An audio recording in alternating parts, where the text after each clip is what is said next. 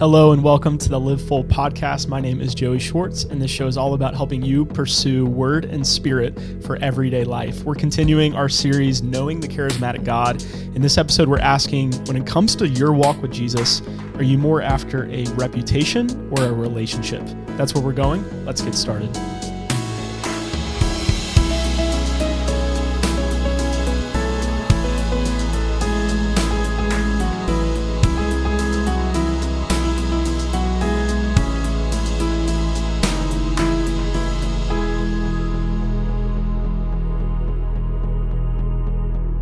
Hey, thanks so much for joining us for another episode of the Live Full podcast. My name is Joey Schwartz. This is Cassidy Bonar. We are teachers, ministers with Live Full Ministries. Our aim with Live Full and everything we do is to help you pursue word and spirit for everyday life. We release videos, books, written resources online at our website, livefull.org, to help you go deep in the word and deep in the Holy Spirit. So if that is something that you resonate with, if you've been learning from Live Full, if you have a heart passion to see the church grow in word and spirit, would you consider giving to Live Full Ministries? Our ministry is a nonprofit. We're fueled by the generosity, support, provision through brothers and sisters like you and churches like you, if you're listening. And the way you can do that is by going to livefull.org/give. We know this is a time when a lot of people are considering where to give in ministries. And obviously our main encouragement to you is just to give in general, to give out of a heart of generosity and sowing into the kingdom. And just ask the Lord if he would have you give to Live Full. It would mean a lot. And it would also help us expand into more and more resources in the years to come. We also want to remind you about a new kind of resource that we have through Live Full on our YouTube channel. We've been releasing our podcast episodes, these right here, full episodes on our YouTube channel, which you can find at livefull.org/YouTube. But we also have started to do something we call Live Full Shorts. It's like 5 to 7 minute videos where we're covering a specific question or topic, something that in the pursuit of word and spirit could use clarity and insight and kind of biblical clarity. That's what we're seeking to do around Live Full, is take concepts around the things of the Spirit that often can draw out confusion and just bring really clear and concise teaching around it. Live Full Shorts, that's what we're trying to do on our YouTube channel. So we have a few out now. Our first video is about how demonic influence isn't just a black and white issue around, someone can be either possessed by the devil or not.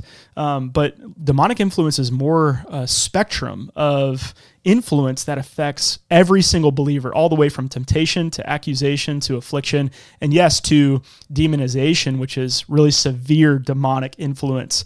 Anyway, that's the first video we covered. We started going deep into like spiritual realm territory of how demonic influence kind of affects us all. That was our first short. If you want to watch these videos and as a means of learning, maybe sharing them with your small group church around these key questions in the faith, you can go to livefull.org/YouTube. We're continuing our series, Knowing the Charismatic God. And this whole time, what we've been talking about is how the God who pours out his word and wonders in this new covenant age, as the Spirit descends and empowers the apostles to preach God's word, to write, record God's word, and also empowers the whole church to manifest his presence in wonders. He shows himself in word and wonders. This isn't just a new covenant thing, and for us in the 21st century, it's certainly not something that those who are pursuing the things of the Spirit are just taking from like the 20th century Pentecost revival or something like that. The pursuit of word and spirit is all about who God has been, always is, and always will be. He is the God who both speaks and shows who he is. He's the God who reveals himself both through word and spirit. So we've been going through the Old Testament, showing how this is who God is in creation. This is who God is in the law. That's what we talked about in the last episode. And in this episode, what we want to cover is how God manifests himself, shows himself to be the charismatic God during the era of the kings. So in this episode, we're going to be covering Samuel, Kings, Chronicles, that era, the monarchy, and showing how God reveals himself as the charismatic God in this era. And it's going to be a sneak peek of where we're going. It's all going to be about how God is after those. He's seeking those who are after his heart. He's looking for those who aren't just trying to have an appearance of godliness, but those who experience the power of knowing God. So would you start us off? 1 Samuel chapter 13 is where we're going to begin in Scripture. 1 Samuel 13, starting verse 13 says, "And Samuel said to Saul, 'You have done foolishly. You have not kept the command of the Lord your God with which he commanded you. For then the Lord would have established your kingdom over Israel forever. But now your kingdom shall not continue. The Lord has sought out a man after his own heart.'" The Lord has sought out a man after his own heart, and the Lord has commanded him to be a prince over his people, because you have not kept what the Lord has commanded you. I love that the Lord has sought out a man after his own heart, because even later on at Samuel it says that the Lord does not see as a man sees. The Lord does not see as a man sees. The man sees outward appearances, but God, he sees the heart. He knows the heart. God sees what we can't fully see. He has eyes to see the heart, and that's what he prizes, because he knows the outer self wastes away, but the inner self he sees and he treasures, and I think we have a lot to just unpack in knowing the Lord. What does it mean that he is after the heart?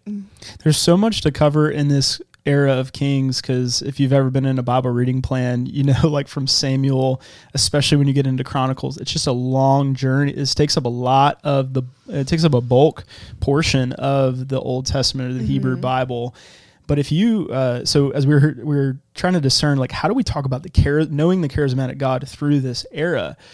And where the Lord led us to is this theme of the heart, the heart, the heart, the heart. In fact, if you do just like a simple word search on heart, and look how much God speaks of the heart from the book of Samuel through Kings and into Chronicles. And it really starts here. It starts with God, his first selection for king, almost conceding to Israel's evil, wicked desire for a king, even while they were under the righteous judge Samuel. But he gives them Saul, who is tall, handsome, solid in appearance. And in contrast, Saul is contrasted with David, who is the main thing spoken about David is that he's after God's heart. And you see this even in First Samuel 13. So when Saul is describing why he had this unlawful offering and he didn't obey the Lord, he says in verse 11, listen to this. This is Saul's explanation for why he did this. He said, "When I saw that the people were scattering from me, and that you did not come within the days appointed, and that the Philistines had mustered at Michmash," I think is the way you pronounce that, "I said, now the Philistines will come down against me at Gilgal." So his first thing that he says is, the reason why I just went ahead and disobeyed God is because the people were scattering away from me. Saul has this deep concern for outer appearances. The people are fleeing away from him because there's been no action, no decisiveness.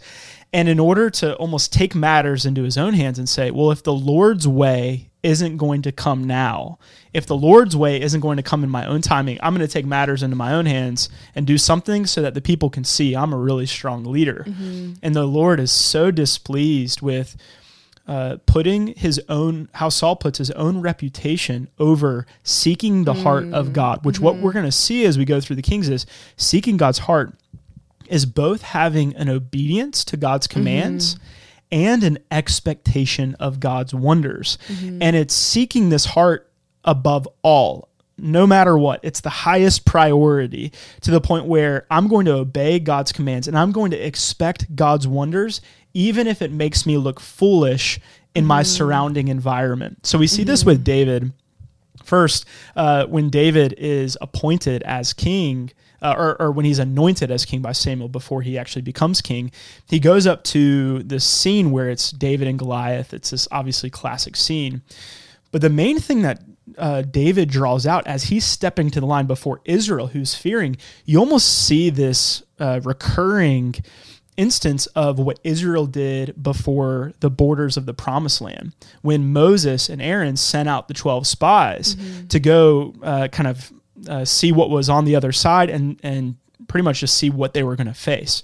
And if you remember, all of the spies besides Joshua and Caleb came back and said, these people are giants. Like, there's no way that we can overcome these giants. And what they had done, what the Lord is so grieved about these 10 spies, is that they had forgotten that he was the God who split the Red Sea. He was the God who had toppled the sea over the Egyptians. He had delivered them, given them safe passage from one of the most powerful empires in the whole world. And now they're coming up to the Promised Land and they're afraid of these giants.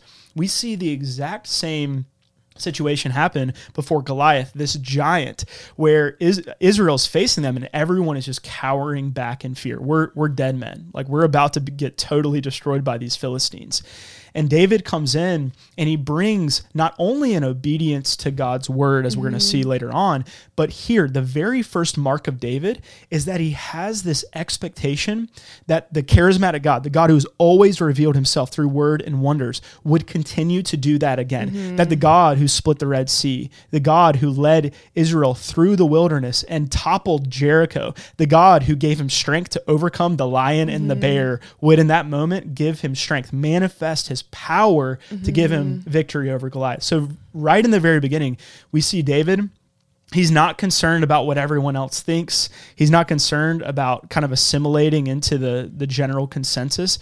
In the midst of an unbelieving generation, he says, no, I believe that the God who has always been is still that God today. And I think we even see, or in thinking about David and Saul, it wasn't that God had given more of his heart to David than to Saul, but paying attention to God has given his heart to David and to Saul. But what is the difference between their ministries, between the outcomes of Saul turning from the Lord? And I love how word and spirit come together, and the way that the Lord appoints David and Saul. His word comes to Samuel, and Samuel appoints Saul earlier in 1 Samuel, and the Spirit is poured out onto him to where he's prophesying, and to where other people are saying, is this the same Saul? They notice a difference in him, and God's word and spirit is being poured out, and God is after Saul's heart because God has given his very heart to Saul. He's not asking something from Saul that he hasn't already first given to him, his heart, the Lord's heart for him. Word and spirit flows from the heart, the very heart of God, and he's pouring that out, but it is Saul cuts himself off from the heart of the Lord. In 1 Samuel, later on in 1 Samuel 15, when Samuel's telling Saul that he has turned away from the Lord, Saul then says to Samuel, I've sinned, for I've transgressed the commandment of the Lord and your words, because I feared the people and obeyed their voice. Saul knew the word of the Lord.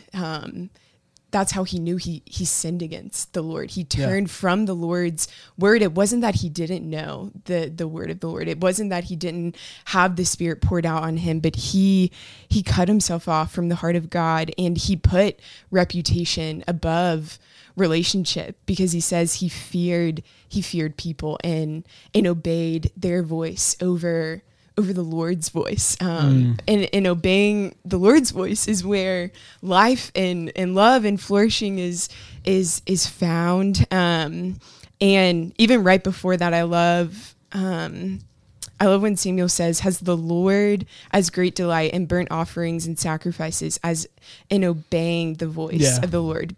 Behold, to obey is better than sacrifice, and to listen than the fat of rams. And we see that the Lord, he is making himself known. And then that's the difference that we see in David. David he has a heart that is after the Lord. He is seeking relationship. And the Lord has given both to David and to Saul, but two very different outcomes. Yeah. Something that I pull those passages you went to, Cassidy. That's so helpful. Something I pull from hearing you talk through Saul's life is that we are accountable for believing in who God is and then acting by faith in him and who he is rather than fearing our circumstances or our situation. I think because rightly we see Jesus as so compassionate toward the one who doubts, like Thomas, and he stretches out his hand and he says to Thomas, the disciple, after his resurrection, he stretches out his hand and he says, feel my hand, feel my side. We rightly see Jesus' compassion toward those who doubt. I think in that move, though, we can have almost a glamorization, if that's a word, of doubt. We can glamorize doubt or put doubt in good clothes, where if you look at how Jesus actually looks at doubt throughout the whole Gospels, he grieves over doubt, just like God grieves over doubt throughout the era of the kings. Like, doubt does not bring joy to God's heart. What makes Jesus delighted, what makes Jesus actually marvel, is the faith of the centurion and the Canaanite woman, the faith of the needy. That's what brings great delight to God's heart. And Saul, he knew who God was. He knew God's power. The word of God showed that God was the God who had delivered them out of Egypt. And the word of God demonstrated this is God. Like, fear him, obey him, expect him. But from the very beginning, I'm remembering that when Samuel even appoints Saul, he's hiding in the baggage. He's like hiding away from the people. Fear of man and fear of circumstance marks Saul through his whole life, and he's accountable for that. And on the other hand, there's a faith from David. There's a faith, and specifically a faith in God as he reveals himself, which is a God who is worthy to be obeyed, but also worthy to be anticipated, expected. A God who, like, we can truly bank on. You who did this in Egypt, you're going to come and do it again. And we see this prioritization from David of, I'm going to seek God's heart, even if it makes me look foolish. Whereas Saul's like, hey, I'm seeing the people scattering and I just got to figure out something, even if I'm not after God's heart.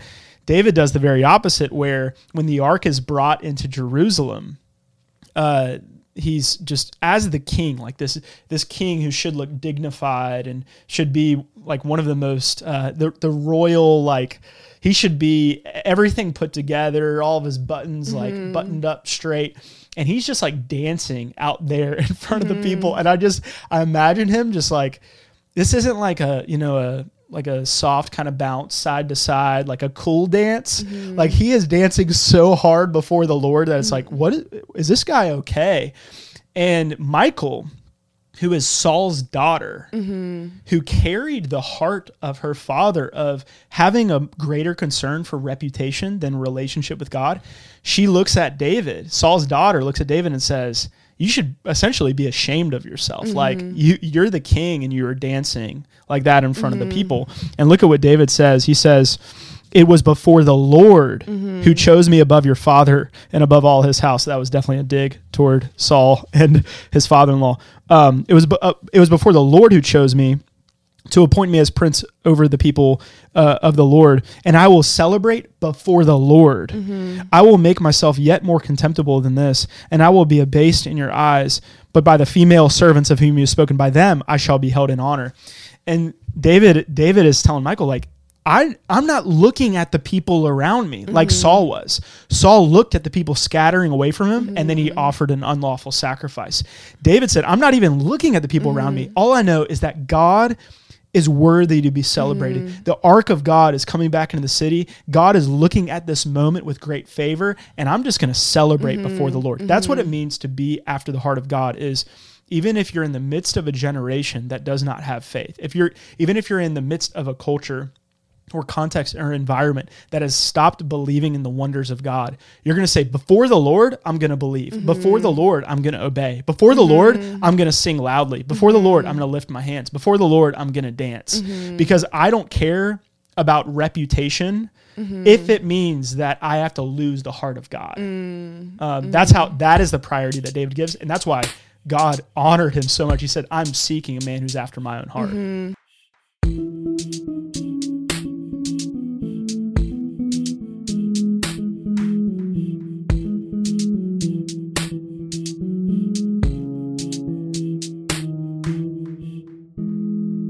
And that even brings us back to knowing God knows. He knows the inward being, and he sees, just like when he was in David being in front of Michal, she doesn't see the inward being, or she just looked at the outward appearance and rebuked him for his even just response to the Lord and who God is, and just caring more about the heart of God and seeking the heart of God is what helps us turn away from caring about the voice of others, or obeying people when Saul was afraid and he obeyed the voice of people. That Scripture doesn't leave us much of a choice between we're either obeying the voice of the Lord or obeying something else, the voice of something else. Is it the voice of fear? Is it the voice of that person in front of you? And I love seeing even just the Lord's, just his faithfulness throughout this time, because we even know after David, there are many kings that come that they just all fail. They just all fail in so many ways, and they're doing what is evil inside of the Lord, but the Lord, he doesn't fail. His plans don't fail amidst all of these kings that are failing. And the Lord, he's made his covenant with David, and the Lord is committed to his people, even amidst these kings that king after king after king, there's so many of them, and it would be some kind of challenge to be able to memorize all of their names. There's so many of them, but they all are putting reputation above relationship. And that is at the root of, why they're turning against the Lord. Yeah. But it's one of the bleakest times in Israel's history. I mean, it just seems awful. There's just all this destruction and sin and death. And we see the Lord continue to be faithful, continue to send out his word and spirit, and move in power, even in just bleakness and dryness, and amidst his people just doing evil things in his sight. The Lord doesn't turn his face away. Yeah. He's continuing to move in power, which is just a picture of the Lord's heart, even in that the Lord, he doesn't, after David, put up walls around his heart and shut it off. But we see the Lord move through Elijah and Elijah and Elisha. Okay, I always have a hard time of Elijah and Elisha, their names. But we see the Lord, they're both called men of God, and the Lord sends them in one of the worst times in Israel's history, and we see such a picture of the heart of God and the way that the Lord is moving through each one of them. And I even love, I think it's in 2 Kings. No, it's in 1 Kings, where Elijah, he goes to the Lord, and it's the scene when he's in the cave, and he's telling the Lord, like, your people have been rebelling against you. Israel has been committing sins. Lord, I'm jealous for your name. He says, I'm jealous for your name, Lord. And we see through, starting with Elijah, he is a man after the heart of God. He is a man of God, and he is jealous for the Lord's name in the midst of Israel turning away from the Lord. Yeah. And we see God move through his word and through his wonders in Elijah. Would you even take us there, Joey, of what does that look like in Elijah's life? Yeah, I think something I would point out to even before we get to Elijah, and like what causes that downfall, what causes Israel to go from this really victorious monarchy into a descent into like total destruction, and they're just they're brought into captivity. And it begins in 1 Kings 11, where Solomon, it says in verse 4, Solomon was, when Solomon was old, his wives turned away his heart after other gods, and his heart was not wholly true to the Lord his God, as was the heart of David his father. Do you see that again and again? When the downfall begins, God is talking about the heart. The heart. Now, I think one of the reasons why there was this downfall, almost the ability for this to go on for so long, is because it's almost like they presumed, like Saul, upon like having Yahweh as their national God. Like he's our God, like he's the God of Israel, but also we're going to lean on Egypt and Syria to help us in this war. Like, yeah, we have the God of Israel, but also we can listen and hear out the prophets of Baal.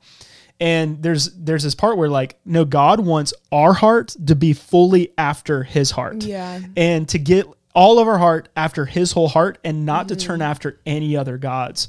And I think there's a way within Christianity today where we can do the same thing in a lot of ways. Like we can presume upon, I'm a Christian. I'm in kind of a Christian culture. I'm in a church. I come from a Christian family.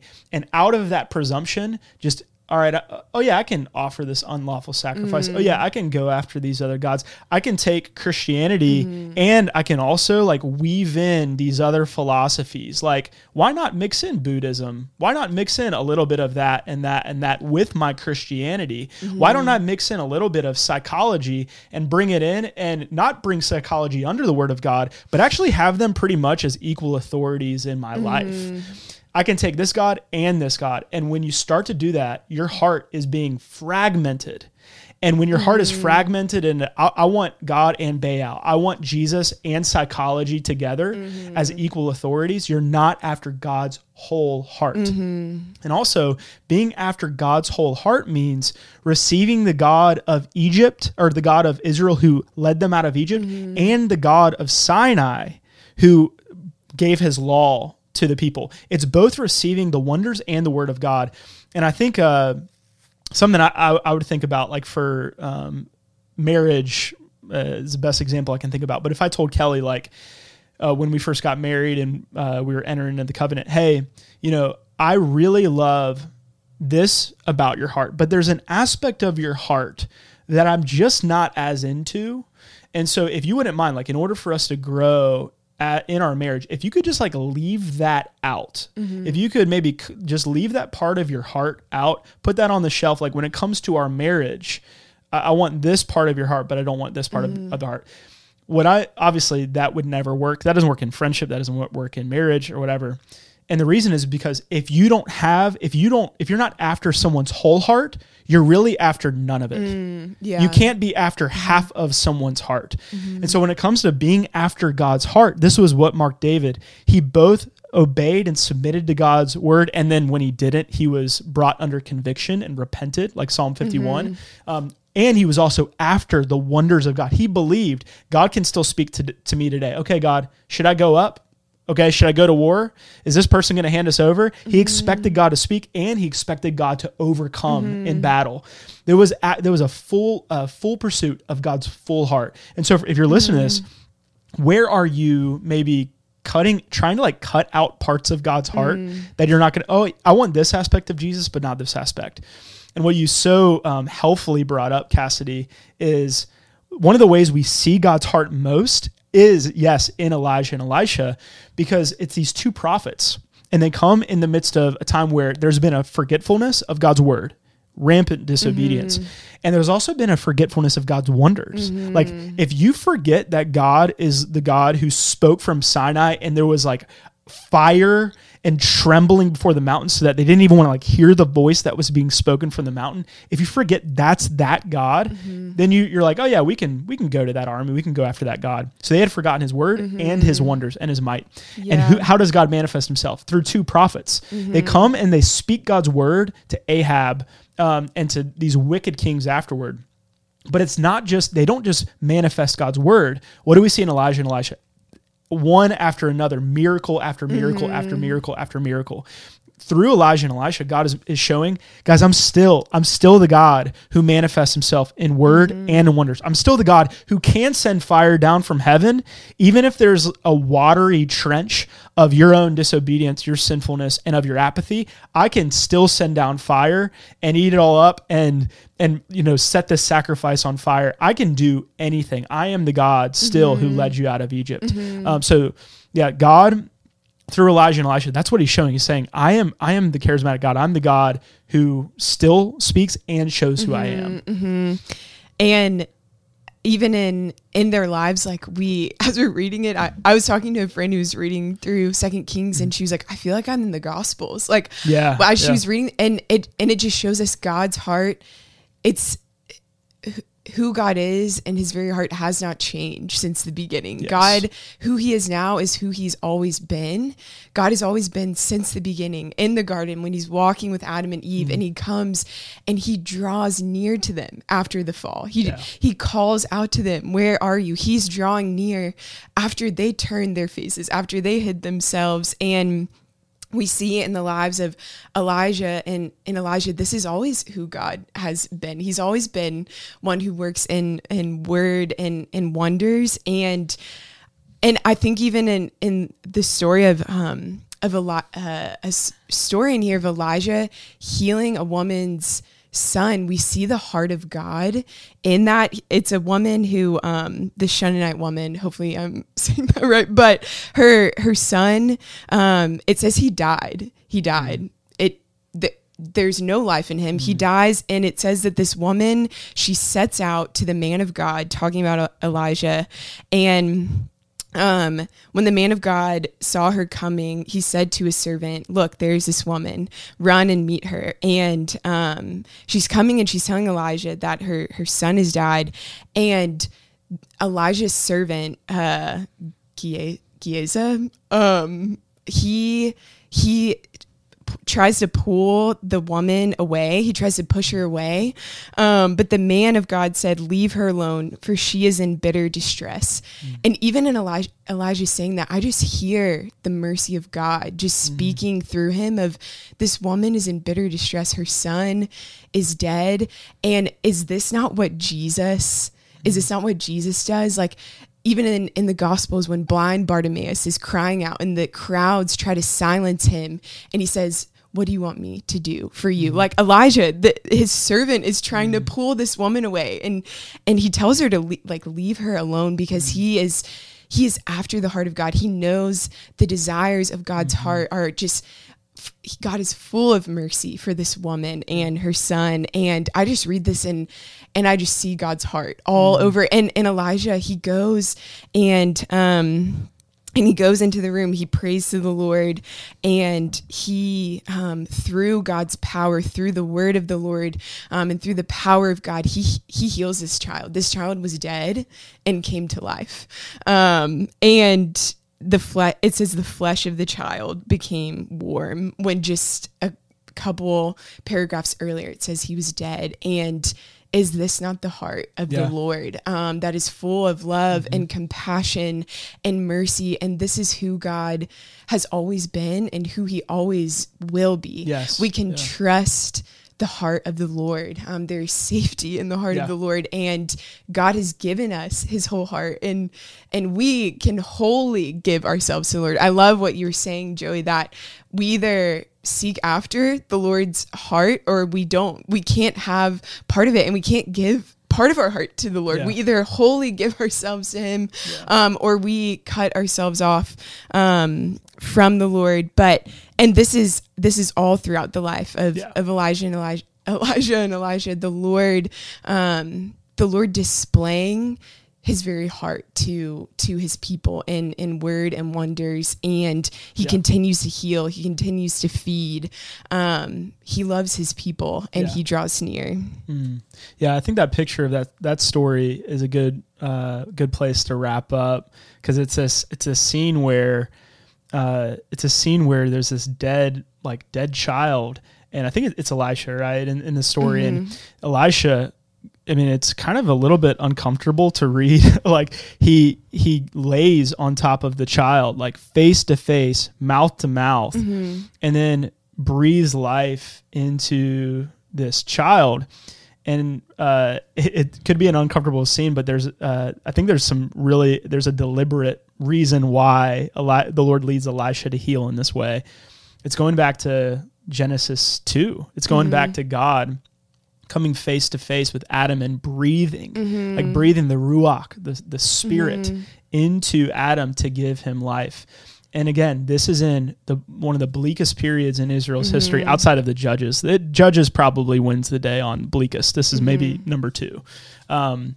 And it's a time where there's just no life, there's no obedience to God's word, and there's no expectation of wonders. And in the middle of this, there's a resurrection. And James 5, we can, of course, like thinking of Elijah and Elisha, we have to go here where he says, Elijah was a man with a nature like ours, yet he prayed fervently that it might not rain. And for 3 years and 6 months, it did not rain on the earth. Then he prayed again, and heaven gave rain, and the earth bore its fruit. And then he says right before that, the prayer of a righteous person has great power as it is working. And the encouragement from all this is that, like, in the middle today, if you're looking around, brother, sister, and you see a period kind of like the one that Elijah and Elisha were in, where those who had the heart of David, being after God's word and his wonders, it's just fallen away and you don't see it around you. God can, in the middle of that, the driest period, he can come face to face, heart to heart, whole heart to whole heart with just one, and breathe life into you. And then out of breathing life into you, out of bringing that resurrection, like, God can move through one to shift a generation, to shift an environment, to shift a culture. So my encouragement to you is, like, God can come still today, like, heart to heart with you and give you his whole heart. He can speak to you and show you his wonders still today. I think as a next step, some that came to mind as we were talking, Cassidy, and I'd also be curious for you to go into any next thoughts you have for those listening. But I think the challenge I would give for those listening when you're talking about, like, are you actually after the heart of the charismatic God? Are you after his heart, both in obedience to his word and expectation of his wonders, over reputation, over what just having the appearance of godliness, but denying its power? Like, I think that's 1 Timothy 3:5. Or are you, like, actually after God's heart? I'd say just practice dancing like David in a way that makes you look foolish. Like, actually put yourself in situations, and maybe ask the Holy Spirit to put you in situations where he's calling you to do something that's after his heart, that requires you to lose some of your reputation. A really practical example that came to mind while we were recording, so I'm just going to assume this is the example the Lord wants me to give, is a couple of years ago, I noticed that, like, I'd be meeting with somebody over coffee or lunch and praying for them, and I just noticed, I'm ashamed to say this, but I noticed that, like, as I prayed, there was this temptation to specifically, like, say the name Jesus just a little bit softer if, like, somebody walked in, like, the coffee shop, or someone, like, sat right next to us, or something like that. And I think it was from my flesh, from the enemy. But I was just thinking about where Jesus is like, whoever denies me before man, I'm going to deny before the angels. Like, whoever confesses me, I'm going to confess before the angels. And the Lord just brought this conviction in my heart of, like, no, you need to own that you are after my heart, before people who love you and before people who don't. And even in the most subtle ways, like, do not even soften, like, the name of Jesus when you're talking about him. And so what the Spirit just led me to do is, like, no, I'm going to, if somebody's next to me, if I'm at a Starbucks, if I'm at a restaurant, if I'm in the middle of the most uncomfortable place and I know there's people who are hostile to Jesus around me, if I'm praying or I'm talking about Jesus, I'm going to say the name, and I'm going to say it, like, with my heart. I'm going to say Jesus, Jesus, Jesus. And I'm not going to soften it down just because I'm concerned about how it might make me look. Like, I want to look like something before God's eyes. Like David, it is before the Lord that I'm dancing. It's before, and just having that side of, like, does God looking at me right now, does he see my whole heart is after his whole heart? My encouragement to you is just ask God to put you in situations like that. Be sensitive to the Spirit on places where you might be putting reputation over relationship when it comes to God. Any last words of encouragement to those listening?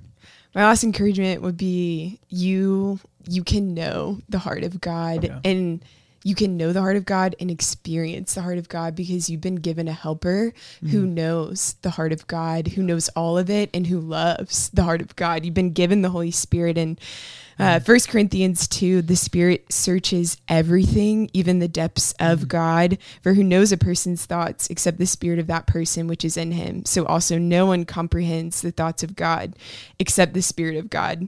Now we have not received the spirit of the world, but the Spirit who is from God, that we might understand the things freely given us by God. You can understand, know, and experience the very heart of God for you. And so ask the Spirit, search the depths of God's heart for me. Search me, oh Spirit, help me, search me.